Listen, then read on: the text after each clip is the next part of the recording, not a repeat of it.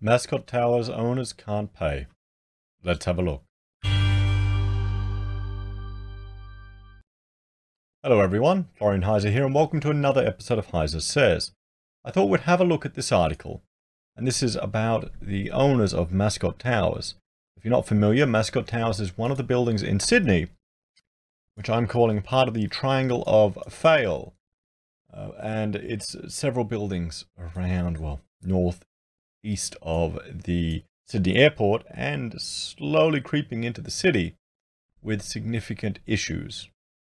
Mascot has been evacuated for some time, and the owners now have to pay a tremendous levy to get the rectification works underway. But a lot of them can't afford to pay it. Just think, they've had to change legislation to allow investors to negative gear the properties even if they're empty on Mascot and Opal. I'm not sure if they're allowing people to do that in Sugar Cube or if they're allowing them to do that at Joshua or at Zetland Building. That's one there. Why do Opal and Mascot get the favor? So, let's have a look at this article. Apartment owners in Sydney's cracked Mascot Towers have asked for the New South Wales government to help fund remediation works because a third of them can't afford to pay a special levy. 1/3 of the occupants. Just think, if you're struggling to get the money together to pay your mortgage, save up to get an apartment in the city, buy an overpriced apartment, and then this happens. Residents of the 132 apartments were evacuated in mid-June due to cracking in the primary support structure and facade masonry. And in late August, owners passed a motion to raise a special levy worth $7 million plus GST for Stage 1 rectification works. It's just Stage 1. $7 million.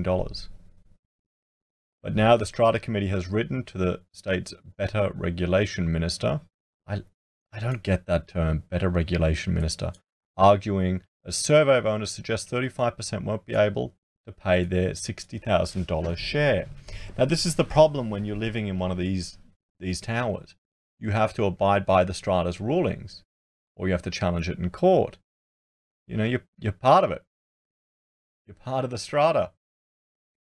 And the issue is, when these buildings get finished, what if the developer has control of the Strata for the defects liability period? Applications to extend mortgages have been declined, and the owners said they couldn't obtain a personal loan, borrow the money from friends, refinance using another property, or rely on savings. Stage 1 works is due to begin on September the 30th, but the Strata Committee says that the contract can't be signed due to the shortfall of funds. Well, yeah. I mean, if they don't have the money, they can't sign it. What are they going to do? What situation are they? So they're calling out to the government for help. What do you think, guys? What do you think should happen here? Should the government step in, or shouldn't they? Now, engineers' advice is that the building is in its current condition is less capable of sustaining further overloading due to thermal load cycles that are likely to be imposed onto the building structure during the coming summer. A letter to Kevin Anderson states. So I mean, bloody hell. Capable of sustaining further overloading due to thermal load cycles. Just from the summer. Just from the changes in the weather in summer. Should these thermal load cycles be applied to the structure in its current state, further structural degradation may result, and the rectification cost to the building as a whole would become commercially unviable.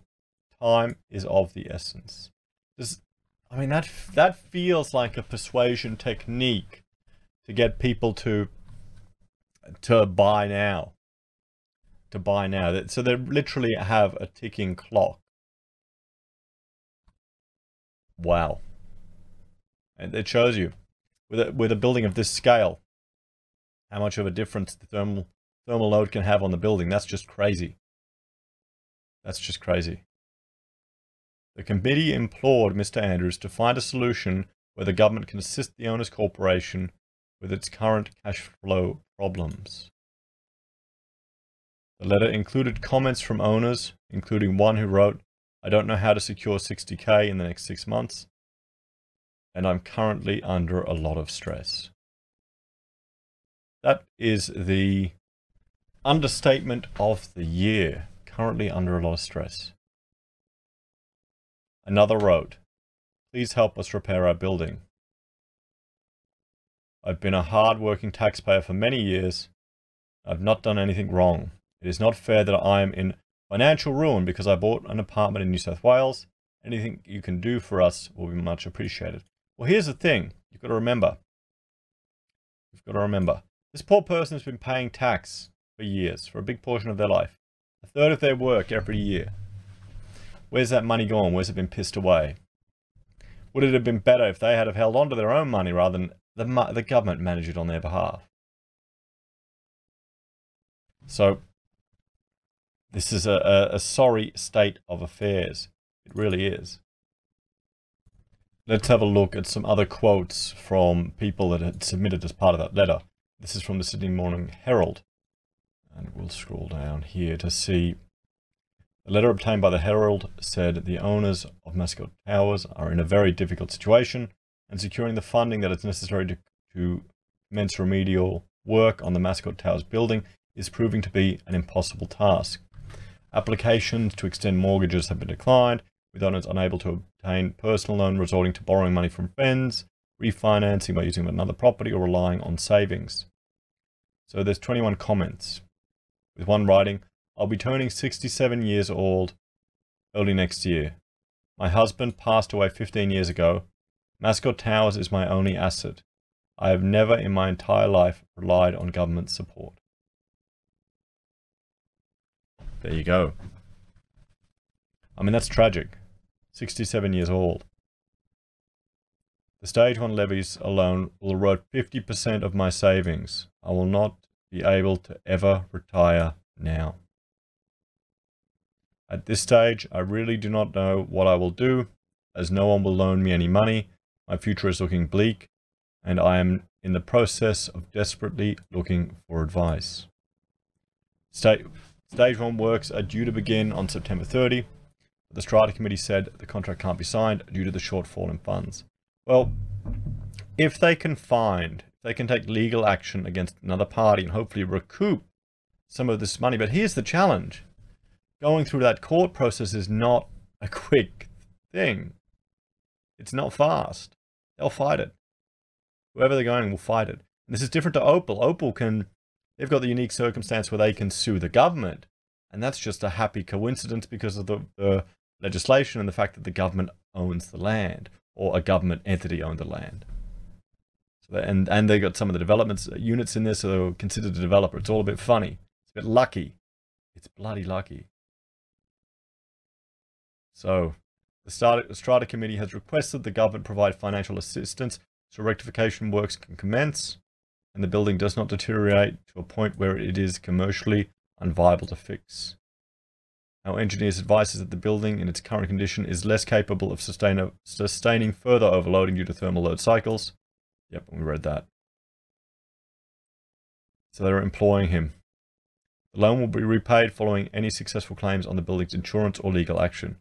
Because they've set up temporary accommodation, so they've already been provided with funds for temporary accommodation, and now the building can't be rectified, or has to be rectified within this short time period. So what can they do? What can they do? Is this just a case of buyer beware? But there's no way someone coming in here buying it would have any idea.